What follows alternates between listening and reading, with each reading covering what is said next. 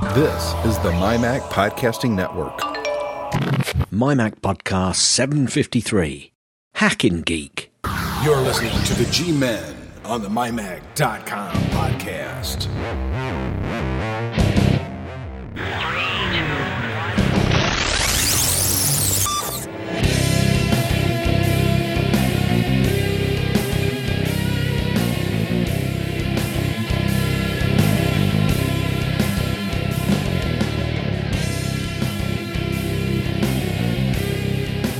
Hi everyone and welcome to the mighty MyMac Podcast 753. Yes, I'm back. Guy? Hello? Hello, Guy? Doesn't seem to be there. Oh, well, I hope I didn't upset him. Right, let me think. Just give me a few seconds, folks.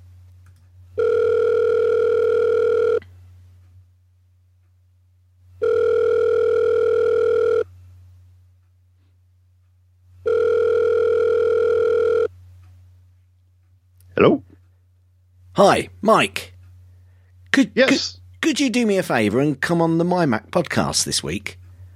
Oh, hey guys, of course. Is Guy on? No, he's away, unfortunately. Oh, well, great then. I'm in. Oh, fabulous. Yes, brilliant. We might as well just crack on with it. So, yeah. I'm ready. It's, was there a reason you asked why, if Guy was on? No reason? No reason, no. I'm normally pleased when he's not on myself, to be honest with you. We're only joking, Guy, you know that. I yes, love Guy. We all love Guy. Everyone loves Guy. In fact, what I should be playing now is... Guy? Yeah, Guy. He's the guy. He's the guy. Yes, I'm doing it early, Guy, for you because I know that you're away. So I've been away for the last couple of weeks, as you may or may not have noticed, listeners. Probably not noticed, if I'm honest. I've been on holiday, walking not quite the distance that Guy mentioned a day. 30 to 40 miles a day is a little bit excessive when you're going 400 feet straight up, 400 feet straight down, 400 feet straight up again, 400 feet back down. It's quite tiring, and 30 to 40 miles a day of that, I'm not that fit. However, we do anywhere between 10 and 12 miles a day, Guy. So when you're back, I'll let you just apologise because, I know that Americans don't like apologising that much. Hey, Mike, that's a joke between me and Mike, listeners, to be honest with you. And then this week... Sorry. Don't say sorry, Mike. Sorry. Yeah. Sorry. Sorry. And this week I've been away in Berlin with work, which was very interesting. And when we say work, the first half day, well, we actually had an exercise in driving, which was quite interesting. I didn't actually speak to Mike about this before, but they went to one of these road safety courses, and there was about, I think, 50 or 60 of us, and we did some off-road, and then we did, some skid pan stuff, and, controlling the car at speed on a wet and greasy road, and that was really interesting. But they also had somebody known by the name of Ben Collins. Now, Mike, do you know who Ben Collins is? I am not positive. Is that one of the dirt track racers? No, but he is a racing driver, has been a racing driver in the past. He was actually quite famous for not saying anything in a very famous automotive TV show. Oh. And he stumped me. He used to wear all white. Oh. The Stig. I was going to say Speed Racer. I know, the Stig, the obviously Top Gear Stig. So I was really quite pleased that he basically took all of us on a short hop round this fast track on a wet track. So he slid it all the way round and then took us at speed round the track and then obviously parked it back almost in the identical spot each time. And he did that 50 or 60 times that day. So, well, if you do something like that 50 or 60 times, you're always going to get enough practice at it. You're going to be able to do it, aren't you?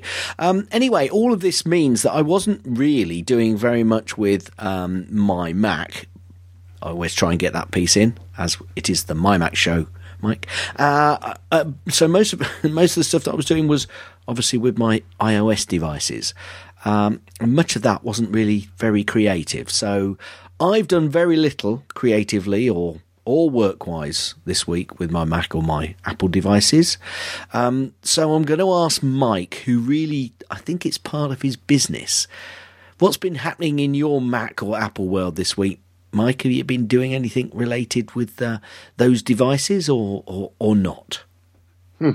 Create. Well, I have not been doing a whole lot creative with my devices the past couple of weeks. I have been going through. I'm putting myself through a delicate balancing act of Mojave versus High Sierra on my 4 different Macs. Oh. I do have one app that does not like to work on Mojave, and it is a server app that my other Macs feed off of. So I've been playing a delicate balancing act of what I should upgrade and not upgrade. And of course, with all the latest updates that have come out, the security patches and whatnot the past week for the Intel flaws, I'm of course keeping everything updated, but then also going through all my apps and trying to figure out what's going to make the cut when 10.15 comes out. And it appears as if not much is going to make the cut. I have to find analogs for a good deal of the apps that I've been using all these years and have come to trust on my Mac. So a lot of my time has been spent, doing that recently. Wow, that sounds like a bit of a subject we can delve into in the second section a little bit more, I think.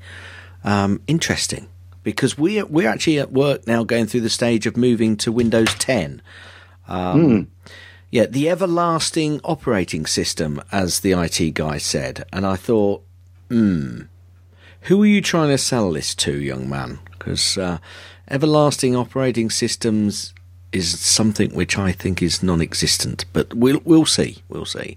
So it's one of the last great thefts Microsoft made from Apple is renaming Windows to Windows 10 and then saying that it's going to be a perpetual version from then forward, which I seem to recall Apple did something like that in 2001, perhaps. Yes, it was about 2001, wasn't it?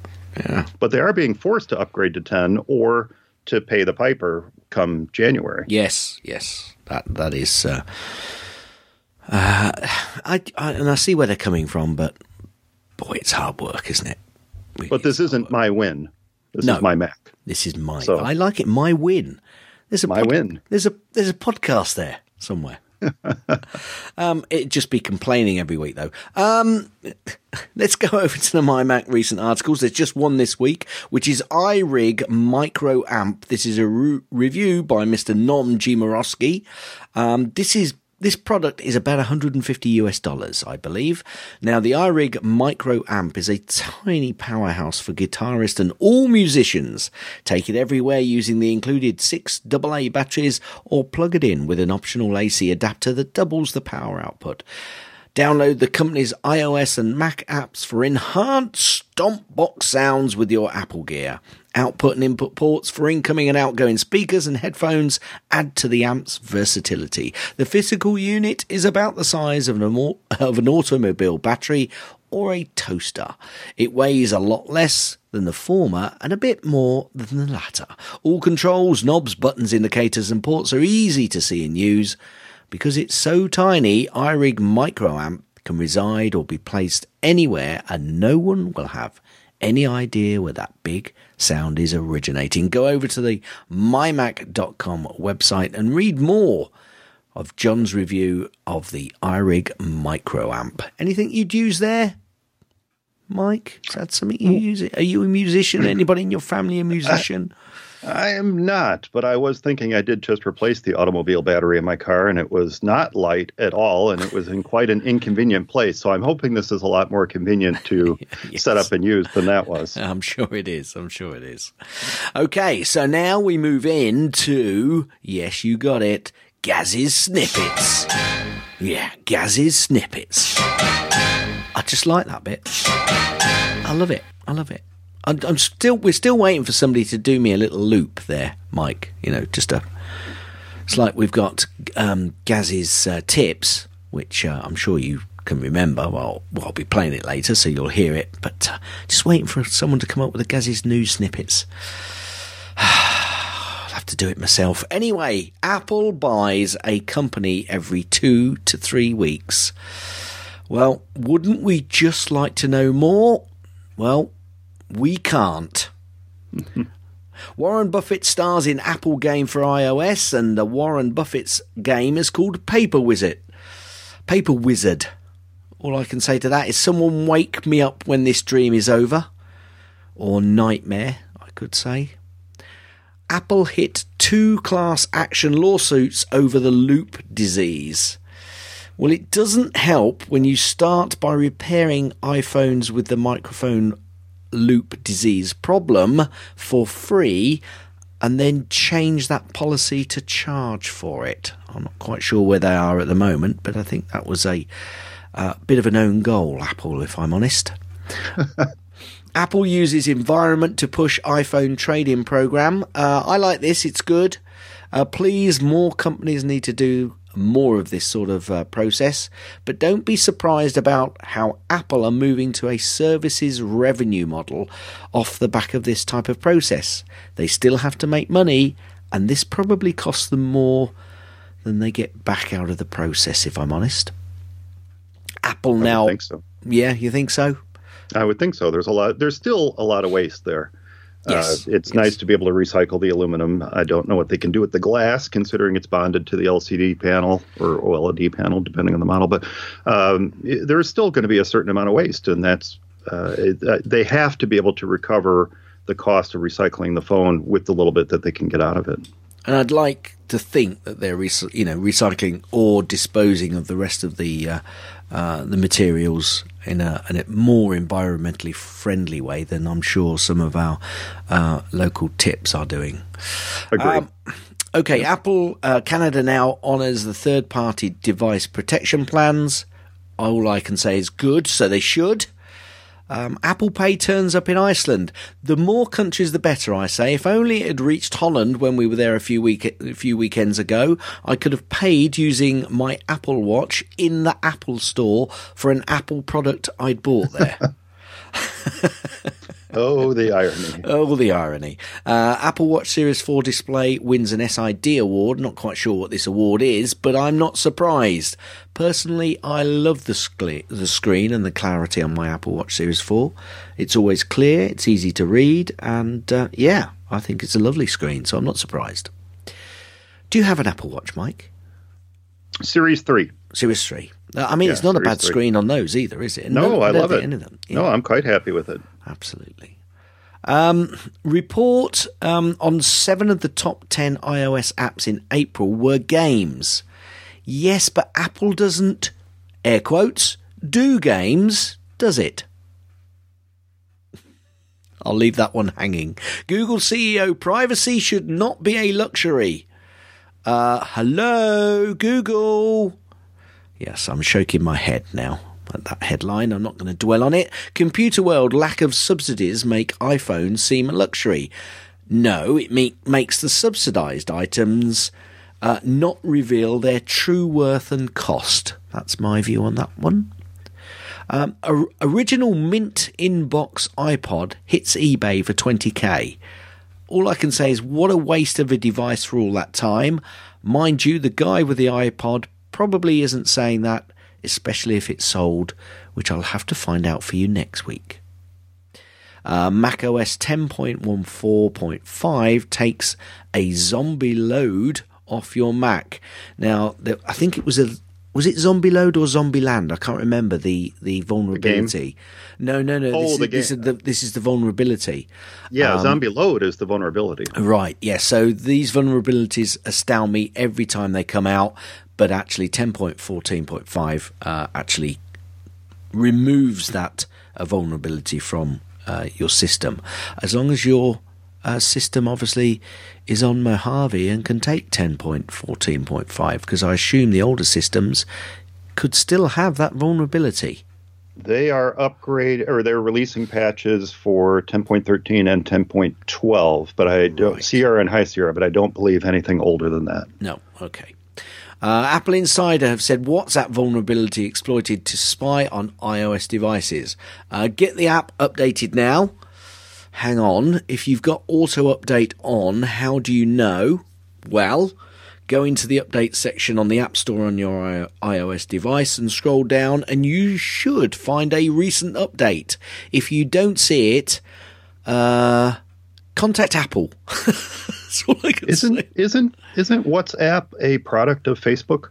Yes, it is. So is anybody surprised by this vulnerability that it would spy on our iOS devices? Just asking. That's a rhetorical question. Moving on. Alexa in Australia and New Zealand now supports Apple Music. Who's Alexa? Speaking of spying. Get the Eurovision app, apparently, just in time for Eurovision. No, please don't get the Eurovision app, because Eurovision is dreadful. And that's it from me. That's the end of Gaz's snippets. Now, I'm going to take us out, Mike, and then we can jump straight into the proper stuff, as we normally say. So, everybody stand by, and we'll be right back. They say that an infinite amount of monkeys will eventually make a Shakespearean play. Well, it only takes two for this show, the G-Men, on the My Mac Show podcast. Hi, everyone, and welcome to, well, it's 753.2. Yes, Guy, I'm continuing with the 0.2 rather than the second section. Okay, Mike, what I've put a little heading in here saying Apple the way ahead. What do we think the future of Apple is? Now, that's a massive subject which we could go on all sorts of areas. So if you've got just a snippet of an area or a future of Macs or iOS or services or something you'd like to see from Apple, then hit me with that rather than us trying to understand the strategy which Tim Cook and the executive might have, because if we knew that, we'd probably be building our own companies and earning quite a lot of money ourselves. So where would you like Apple to go? Where would I like Apple to go? Well, Apple is obviously hinting very strongly, if they've not overtly said, that services is a big part of their future. Yep. Fine. That's okay. I would like to see the Mac and iOS continue to be a big part of their future, and I think it will for some time.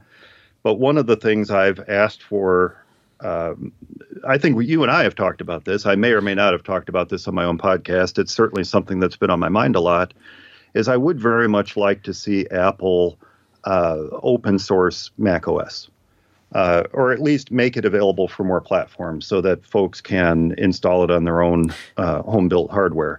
I know that's a controversial thing, but if Apple can't or doesn't want to provide the quote-unquote pro-level Macs that a certain segment of its market are asking for, why not give that segment of the market who doesn't just want to buy, walk into an Apple store and buy what is effectively a toaster and have it be good for as good as it's good.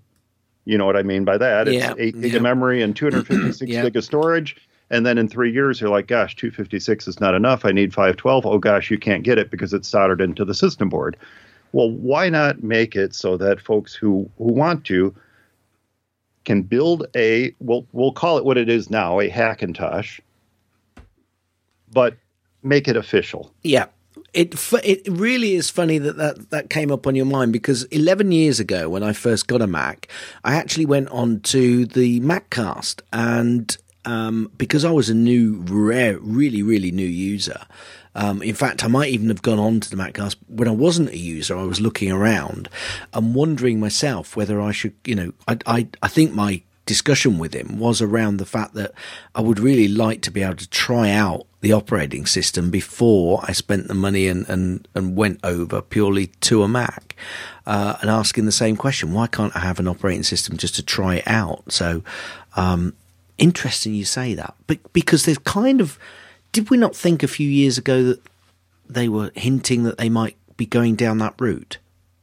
Well, I kind of feel like it's at least being given consideration within Apple, because there's no, for as much as Apple likes to crack down on people who are misusing their brand or trademarks or software, the one area that they don't seem to really be cracking down on is the Hackintosh community. There almost seems to be a behind the scenes approval for it, if you will.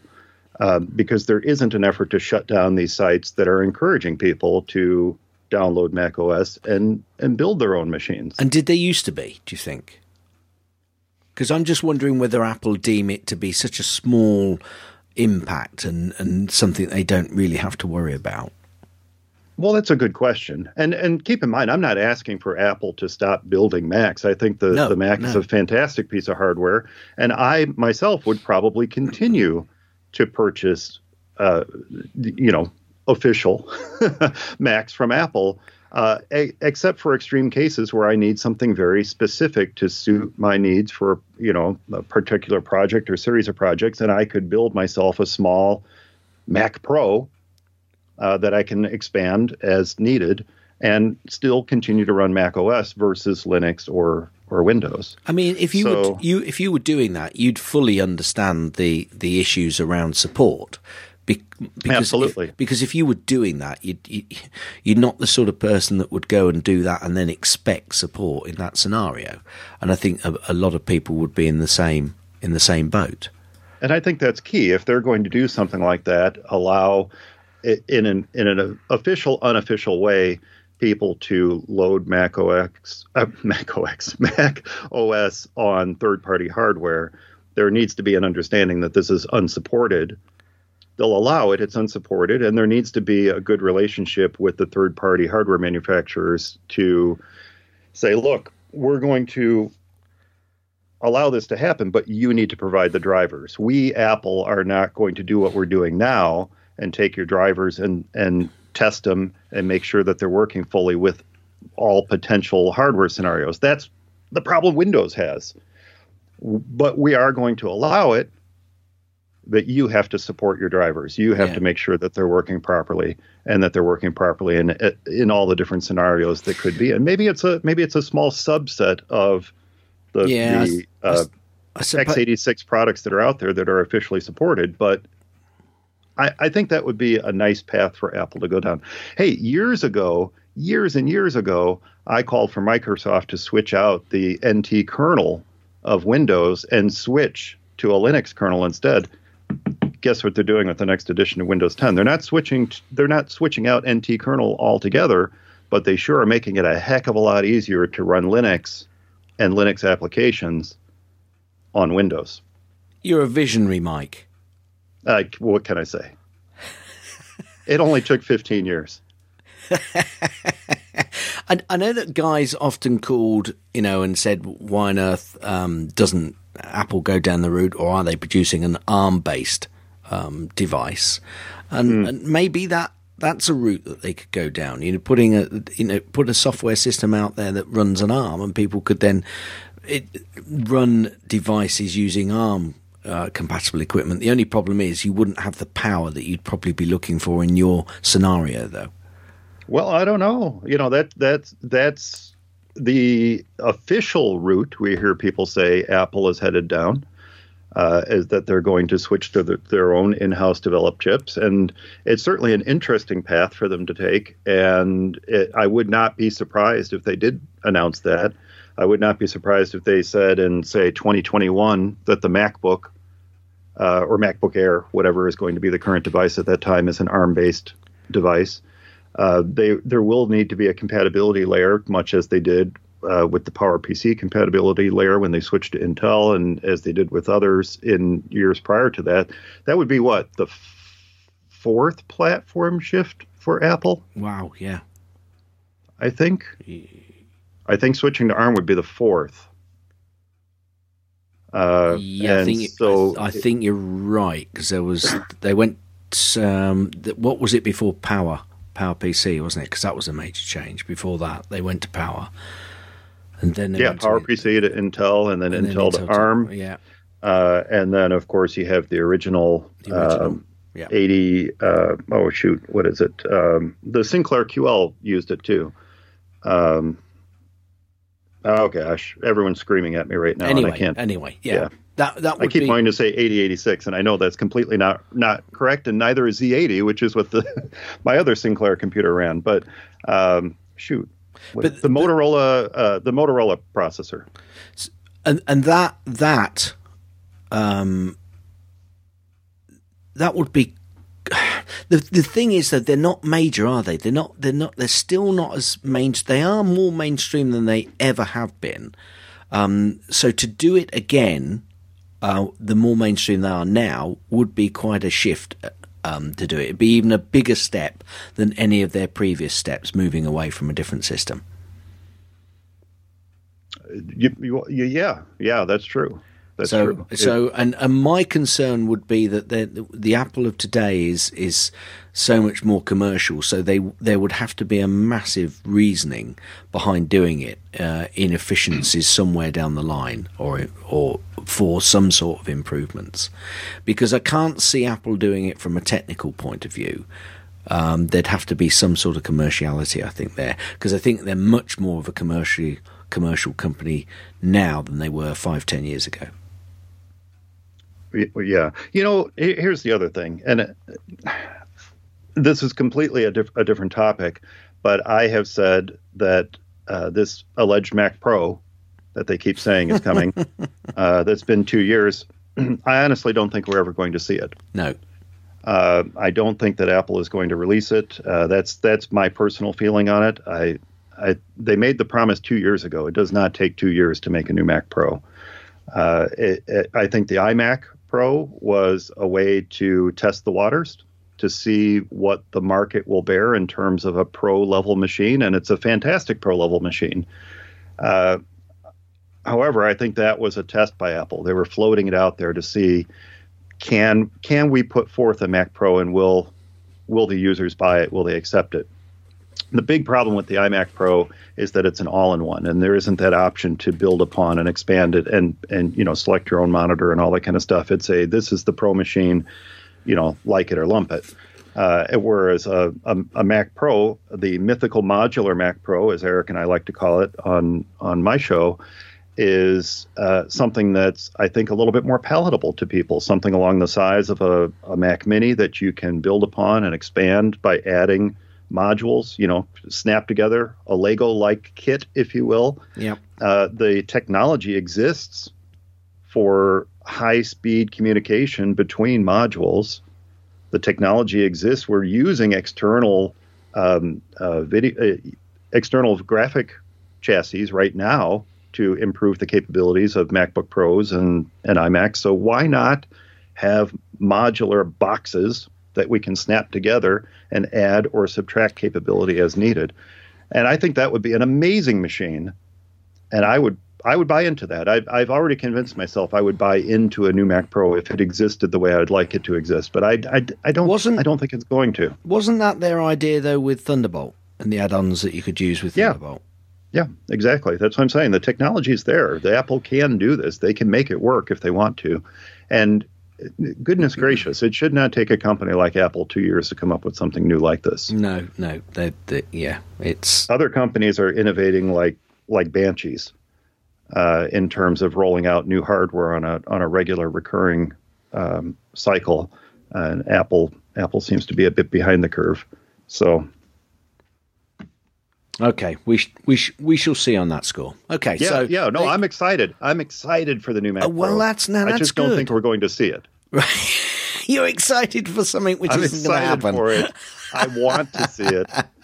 I just don't think we're going to see it. Okay, and I want Apple to prove me wrong in 2 weeks. Okay. Fingers crossed then. Fingers crossed. So, Mike, what is your history in Macs? Is it still? I know that you. It was part of your business. Is it still? I mean, you used to work running Macs and administrating Macs. If that's not too derogatory, if I haven't got that, if I've got that wrong, please correct me. But I know that now that that it's part of your business, and I assume that you've always been a Mac guy. Did you come from something else? You mentioned different operating systems earlier on. Just give us a little bit of history about you and your Mac timeline, as it were. How about my Apple timeline? Okay, so that would be better. How much time do we have? Let's try and make it relatively brief. How much time do you want us to talk about Mac stock? Let me give that you. Oh, Mac stock. Oh, I can talk about Mac stock forever. Okay, so here's a brief history of Mike and Apple products. So, excellent. Yes, it's true. I do work with small businesses who use Macs in business. I don't do anything on an enterprise level or on an educational, large educational level or anything like that. There are people who are far smarter than me to do that kind of stuff. But my history with Apple goes back to the late 70s when I was probably, in the realm of 11, 12 years old, something like that. In the U.S., we have, elementary school, then you have junior high, you have grade school, junior high, and then high school. That's kind of the progression up through age 18. And in junior high, we had a couple Apple II computers. And I spent a lot of time playing, and longtime users will recognize both of these titles, Star Trek and Lemonade Stand, two very popular. Lemonade Stand is, of course, teaching you small business tactics as you run a lemonade stand and all the things that can happen, rainstorms, and oh my gosh, there's I don't know if they had diseased crops or anything like that, but you would run a lemonade stand and try to make as much money as possible. And then Star Trek, with the wonderful graphics that we had at that time, the Enterprise was represented by the E, Klingons by Ks, and stars by asterisks, and you had to navigate your Enterprise through space and shoot the Ks, and it was a lot of fun. I enjoyed it a lot, and that was my first introduction to it, and Apple products at the time were quite expensive. We didn't have one at home, but it was right as I was getting into high school that in a lunchroom trade, a fellow student, Ray, I could give his full name, but Ray, he sold me his Sinclair ZX80 computer, and that was my first personal computer I ever owned. And I spent much time laying on the floor of my bedroom coding on that. It wasn't even a chiclet keyboard. It was a membrane keyboard. And it was quite annoying to type on. But that's how I learned to touch type, was on a membrane keyboard. And I stuck with the Sinclair world for quite some time. I upgraded to what was the American equivalent of the ZX81, which was the Timex Sinclair 1000. And then I went to the American equivalent of the Sinclair Spectrum, which was the Timex Sinclair 2068. And I enjoyed those computers a lot. They were easy to use. They had a programming language built into them. You could make them do all kinds of wonderful things.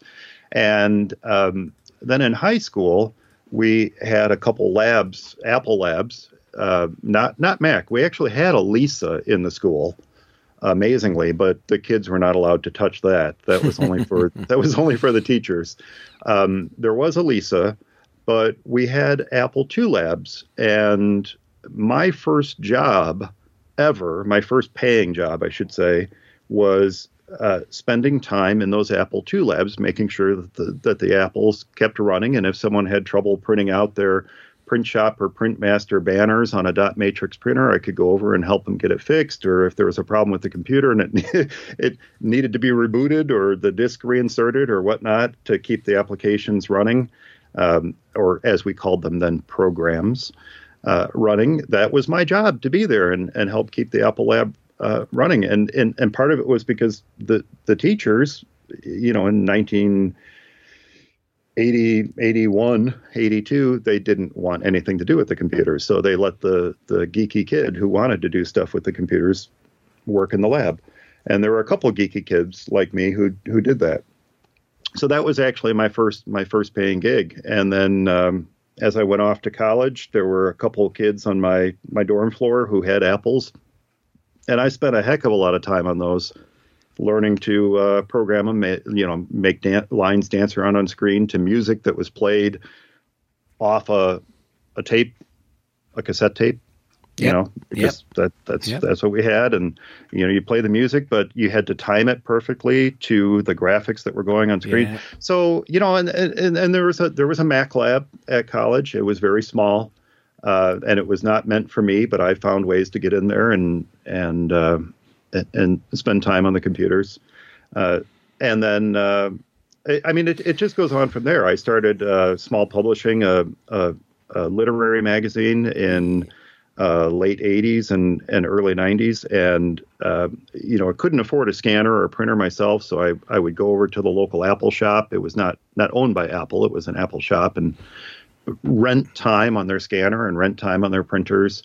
And at the time I was a PC user. That was what I could afford. That was what I built. I white boxed the computers, I built the computers. Yeah. And that's where my want and my need to have a little bit more control over the hardware comes from. Is that's what I've always done, and I wanted a full and proper keyboard for my Sinclair. What did I do? I bought a Cherry Key keyboard, and I soldered the wires in the back of it to make it into a full keyboard for my Sinclair. That was what you did. So that it's obviously a generational thing. It's obviously an old man's thing. At 52, that was just my heritage. It's abhorrent to me that I can't take apart a computer and upgrade it or change it or things like that, because that's where I came from. But on the other hand, I appreciate that that's where we're at. So I can't remember at which point I got my first proper Mac that I owned myself, although several years in, I did buy a lonely little Mac SE from a garage sale. Or I think you call them boot sales. Yep. And I think I paid all of $25 for it, but it worked. And I got to, upgrade the memory, swap out the hard drive, all the fun things on that until I got my first proper Mac, which was, I think, I can't remember if it was a Power Mac or if it was a MacBook Pro. I think it was a Power MacBook. And, that was it. Things took off from there, and I haven't looked back. So you haven't looked back. You haven't looked back. You've now gone on and you're now the creator of MacStock, and you're now into. Is it the 5th or 6th year this year? Is this the 5th or the 6th year? This is going to be the 5th year of MacStock. I can't believe it. This is just it's been an amazing run, and I look forward to many, many more years of it. It's just a wonderful opportunity to bring the community together. MacStock originally started as an idea in my head to bring together listeners of my podcast. That's what it started out to be. Yep. And it turned out to be so much more when a Macworld was canceled and Barry had the idea to gather people together in his backyard for a barbecue. And I said, well, Barry Folk, I should say. Yep. And I said, gosh darn it, Barry, you have the makings of this idea that we talked about a couple of years prior to that. And it's just kind of ballooned from there. So, I love it. This is who I am. Putting on something like MacStock, bringing people together, educating them, sharing new ideas. That's at my heart, and that's why I love doing MacStock so much, and why I hope I can continue to do MacStock for many, many years to come. I do too. I do too. Because I haven't been able to go to another one since the first one, but that first time was just awesome. And I know that Guy's been to all of them, and he loves it. He absolutely loves going. So, can you tell me anything about this year's MacStock to get the people's taste buds dribbling a little bit? Yeah, this is really shaping up to be the biggest, and every year is the biggest and best, right? But this, I'm not kidding. This is shaping up to be one of the best MacStocks yet. Last year, I decided to start theming the talks, and it worked incredibly well. Last year's theme was productivity, and you heard me comment on the sly earlier in the episode here. Create. That's this year's theme for MacStock, is create. Yep. And it's not just about being creative. In other words, it's not just about the fine arts. It's not just about Photoshop. It's not just about music production. It's a lot more than that. It's about finding new, innovative ways to accomplish tasks, being creative with your time, and yes, expressing yourself creatively, but doing all of that while getting the most from these silver and glass and aluminum devices that we have in front of us. And that's what I've tasked this year's speakers with, is to take something that they're passionate about, take a topic that they would like to share with the attendees, and make it fit within this theme. And so this year's theme is create. We have an amazing group of attendees again this year. We have 14 speakers, by the way, or 14 presenters, I should say. And it's not the most presenters we've ever had, but I'd almost argue it's the most content we've ever had. Right. And even more so this year, speaking of attendees, even more so, I always say, this is people's opportunity to meet other Apple, Mac, and iOS users from around the globe. More so than ever, it's true. We just had, about 2 weeks ago, we just had our first registrant from Japan. Wow. We had our first person coming to MacStock from Australia. And we've even had our first registrant from, I believe it's the first time we've had someone from Mexico coming to MacStock. So not only do we have our European and Canadian contingents that we always have every year, but now we have folks coming from across the other pond, the bigger pond. And it's exciting. It's humbling. I can't wait. I can't wait. This is going to be just fantastic. I've got to say, the fact that you're now getting people from all around the world like that, Steve would have said, awesome. Absolutely. Absolutely. Yeah. That is, you must be really, really chuffed with that, Mike. Oh, my gosh. So much so. What makes MacStock really exciting is that it's not, yes, I'm the organizer, and yes, I created it, if you will.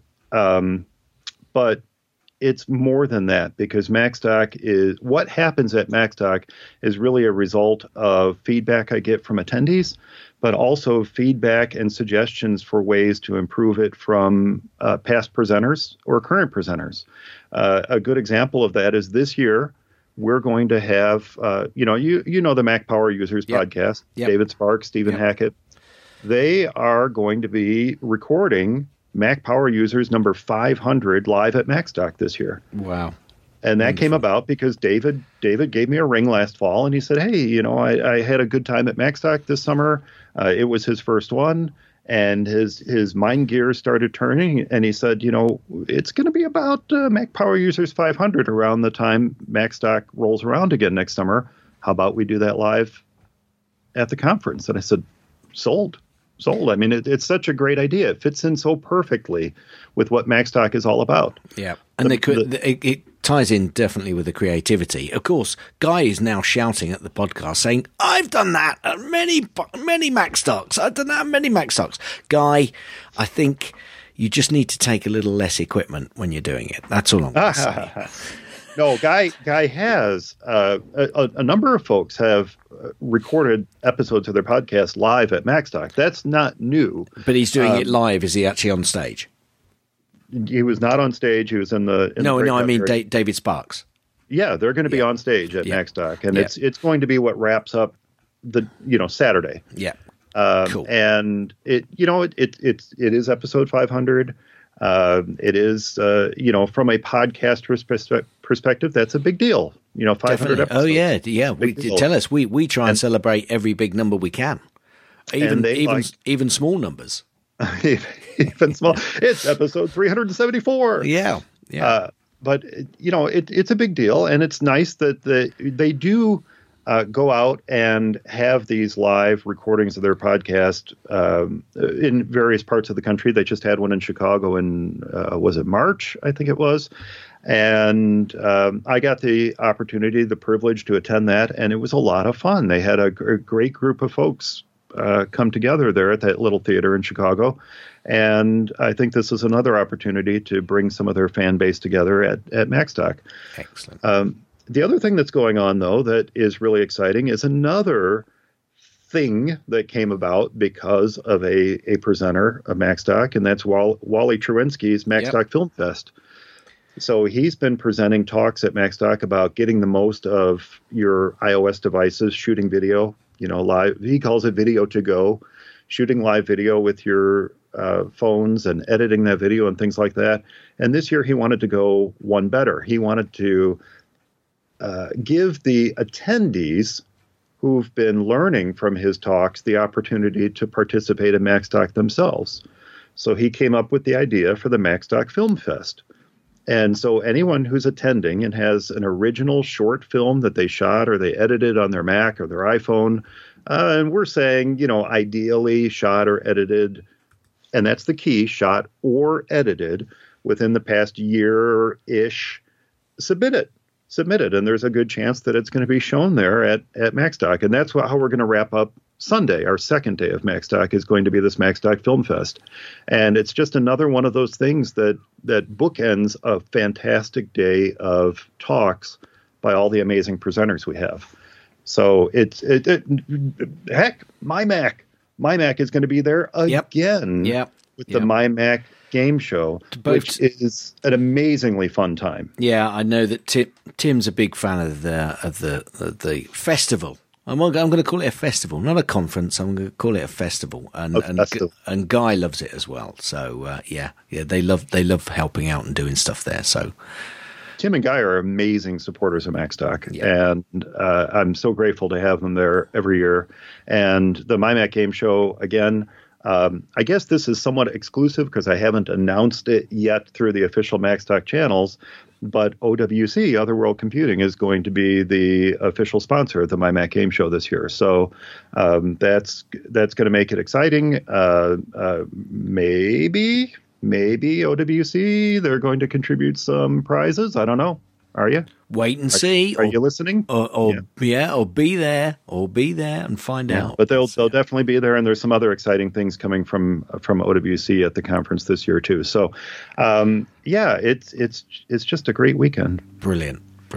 Yeah, that's great. Right, I'm going to move us on into the next section, but that's I'm sure we'll have you on both. Next time Guy will be here because I know that you don't mind talking to Guy really, and we'll have some more details as we get closer to MacStock, Mike.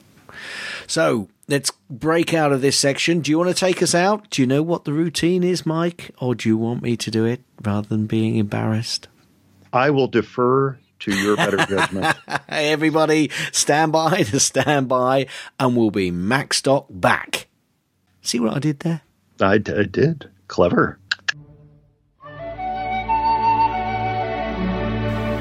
It is never late, Fred Beckins, nor is he early. He arrives precisely when he means to, and usually listening to the Tech Fan Podcast with Tim Robertson and David Cohen, part of the Stoplight Network. It used to be that porn was the most embarrassing thing you could be caught doing on the internet.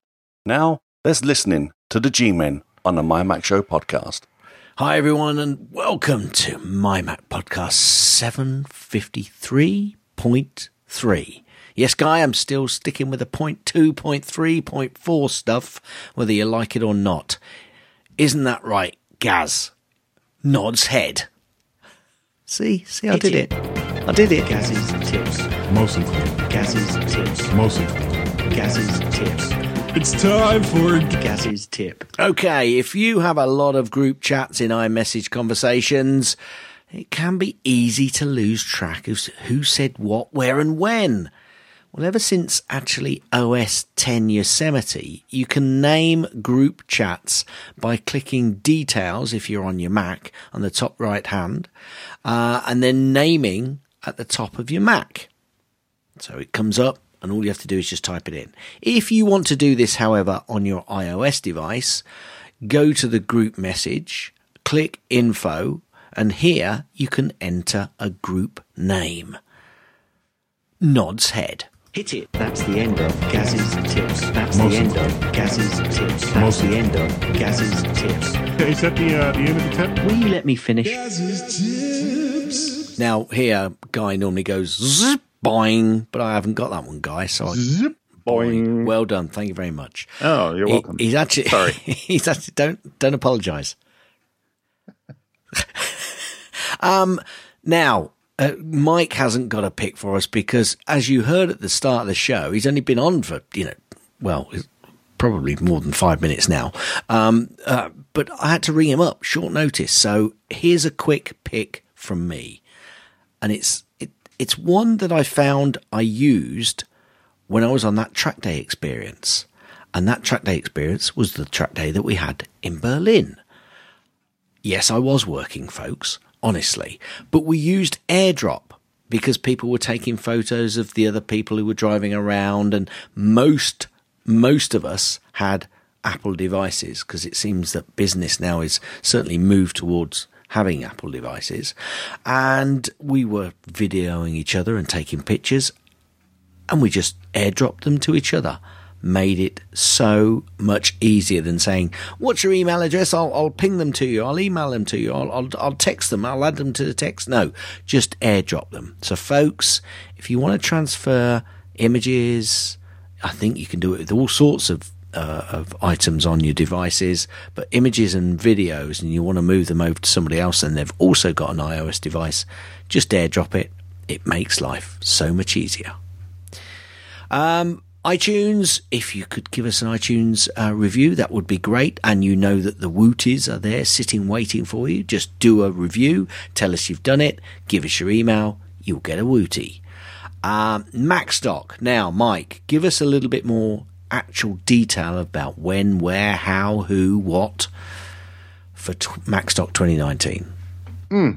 Well, I talked about some of the what. I talked about the Film Fest. I talked about Mac Power Users 500 Live.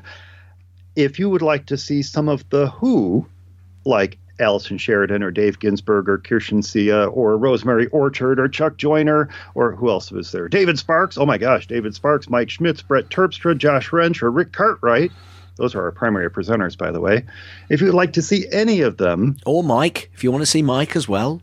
I'm on there a little bit. I'm not who people come to see. They come to see these awesome folks I've got lined up as speakers. Well, Macstock 2019 is taking place July 27th and 28th.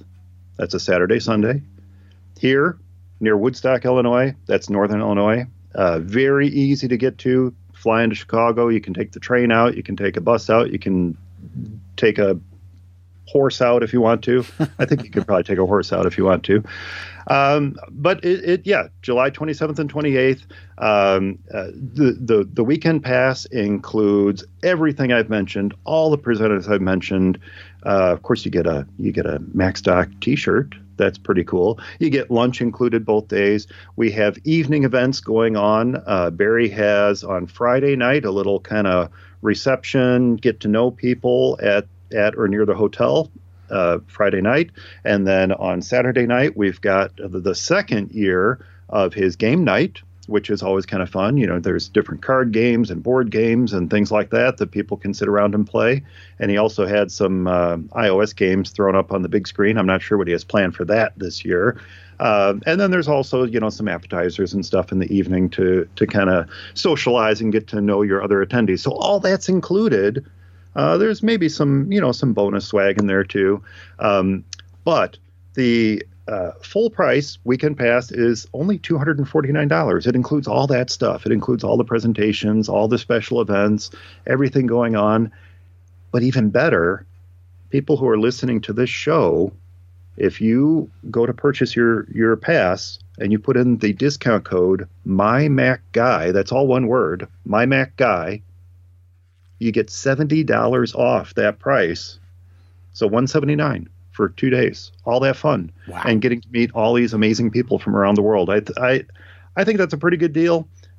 We have some hotels lined up. If you go to the website, you can check out the list of lodging that's available in the area. You can check out the full schedule of talks, and you can check out all the speakers.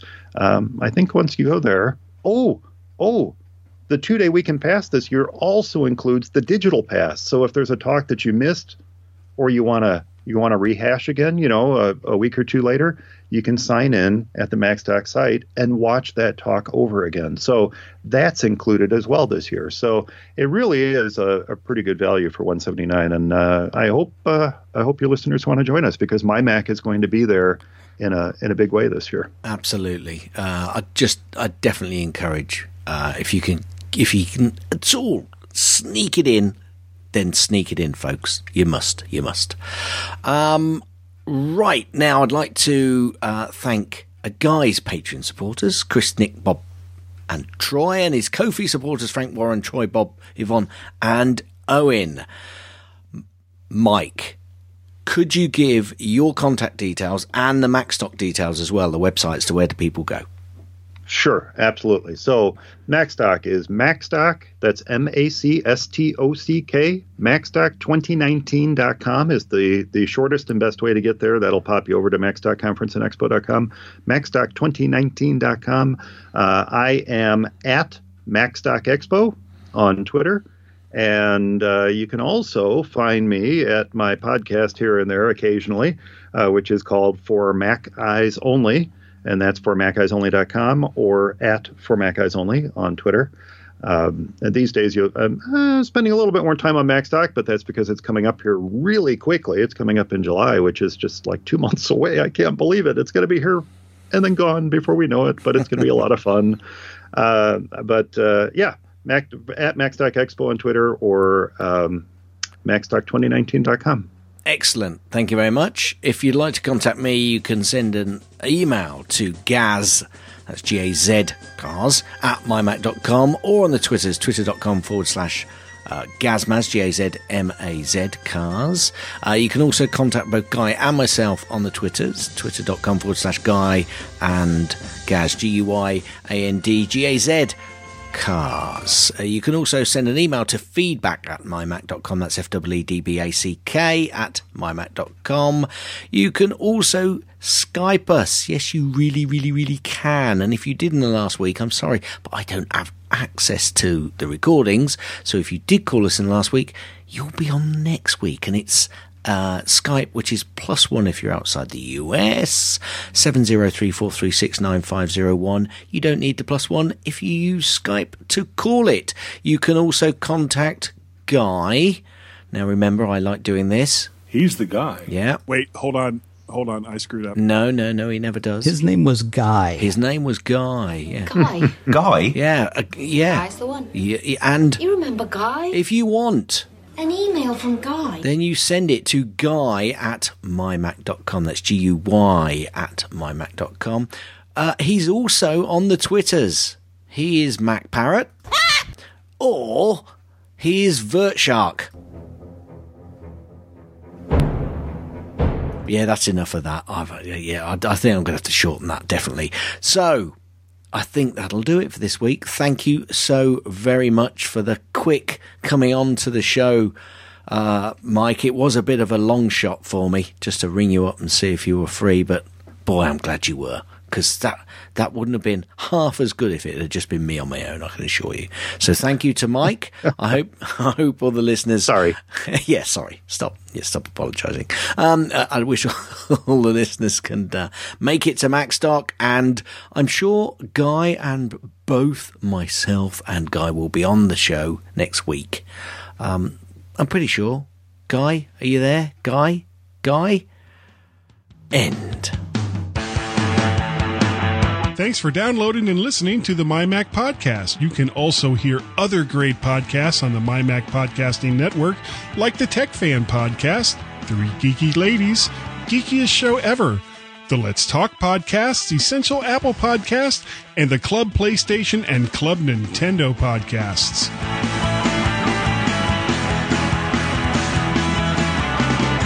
Yes, just a short note. I kept saying My Mac Podcast 753, didn't I? Yes, it's My Mac Podcast 754. Sorry if I confused you all. Duh, Gaz.